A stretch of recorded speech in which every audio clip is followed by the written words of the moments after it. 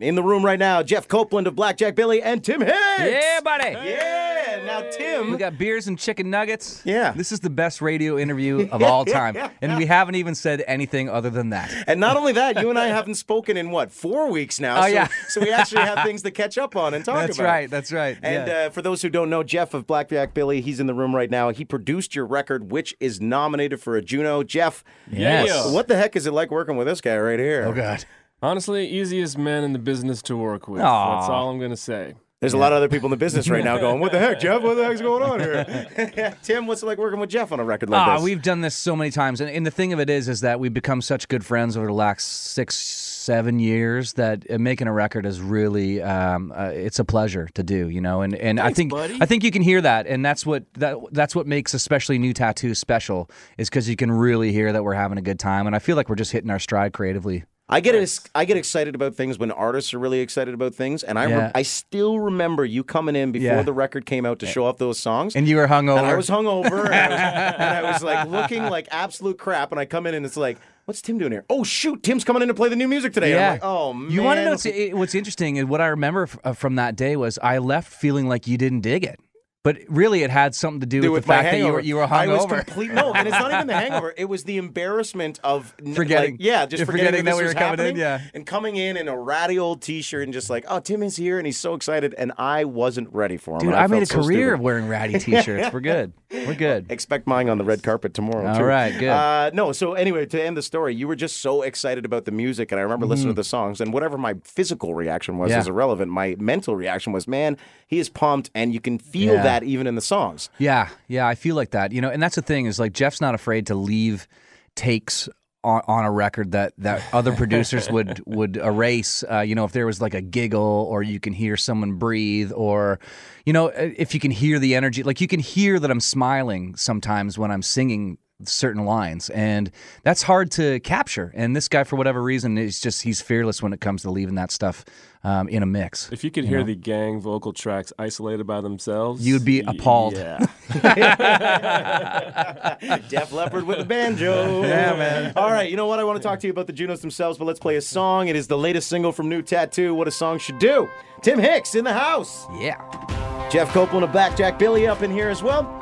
And we'll keep talking about this record in just a second. Country 104. Tim Hicks on Country 104 and Tim Hicks at Country 104 alongside Jeff Copeland of Blackjack Billy. You guys are in Nashville right now working on more music, Tim. Yeah. As if you don't have enough new music out already. Well, that's how it goes. Actually, I was able to stave off my record label because New Tattoo came out in June, and they were already asking me, like, when can you get down to write? I said, I'll see you in January. Yeah. I needed a bit of time.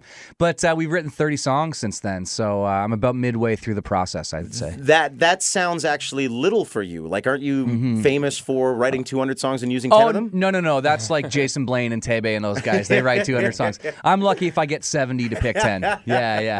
Come on. Yeah. You don't give yourself enough credit. Well, no, they're just there. Like, they're in Nashville, so they're writing every day. Me, I have to plan ahead and go, okay, for these 2 weeks, I'm going down and I'm going to write 2 a day, you know, and set up rights, and away we go. And that's what we just finished doing that. So, I'm 30 songs in right now. Now, Jeff, you're the guy that's hearing the necessarily unfinished products. What is Tim's mind state on this record right now? Does it sound happy? Is it angry? What are we looking at on this record? What are you hearing from Tim?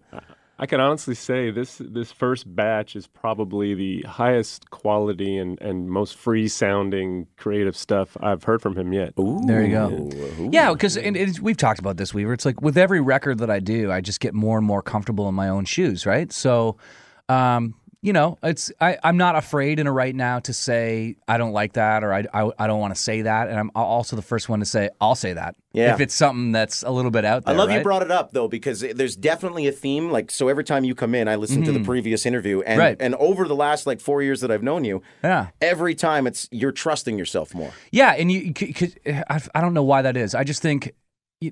The older I get, the more I realize that you got to trust your gut. You know, not that I'm an old man by any means, but you know, in this business, I've been around for a minute, and that's enough. So I'm just like, I want to make the kind of music that I like, and the kind of music that's going to fit well on my show.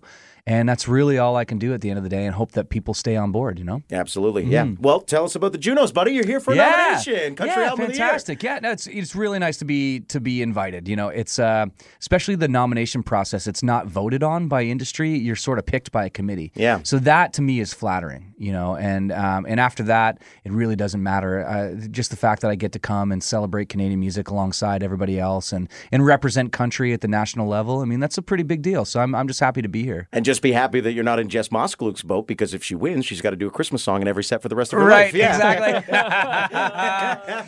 I hope she does. I want to see that. That'd be great.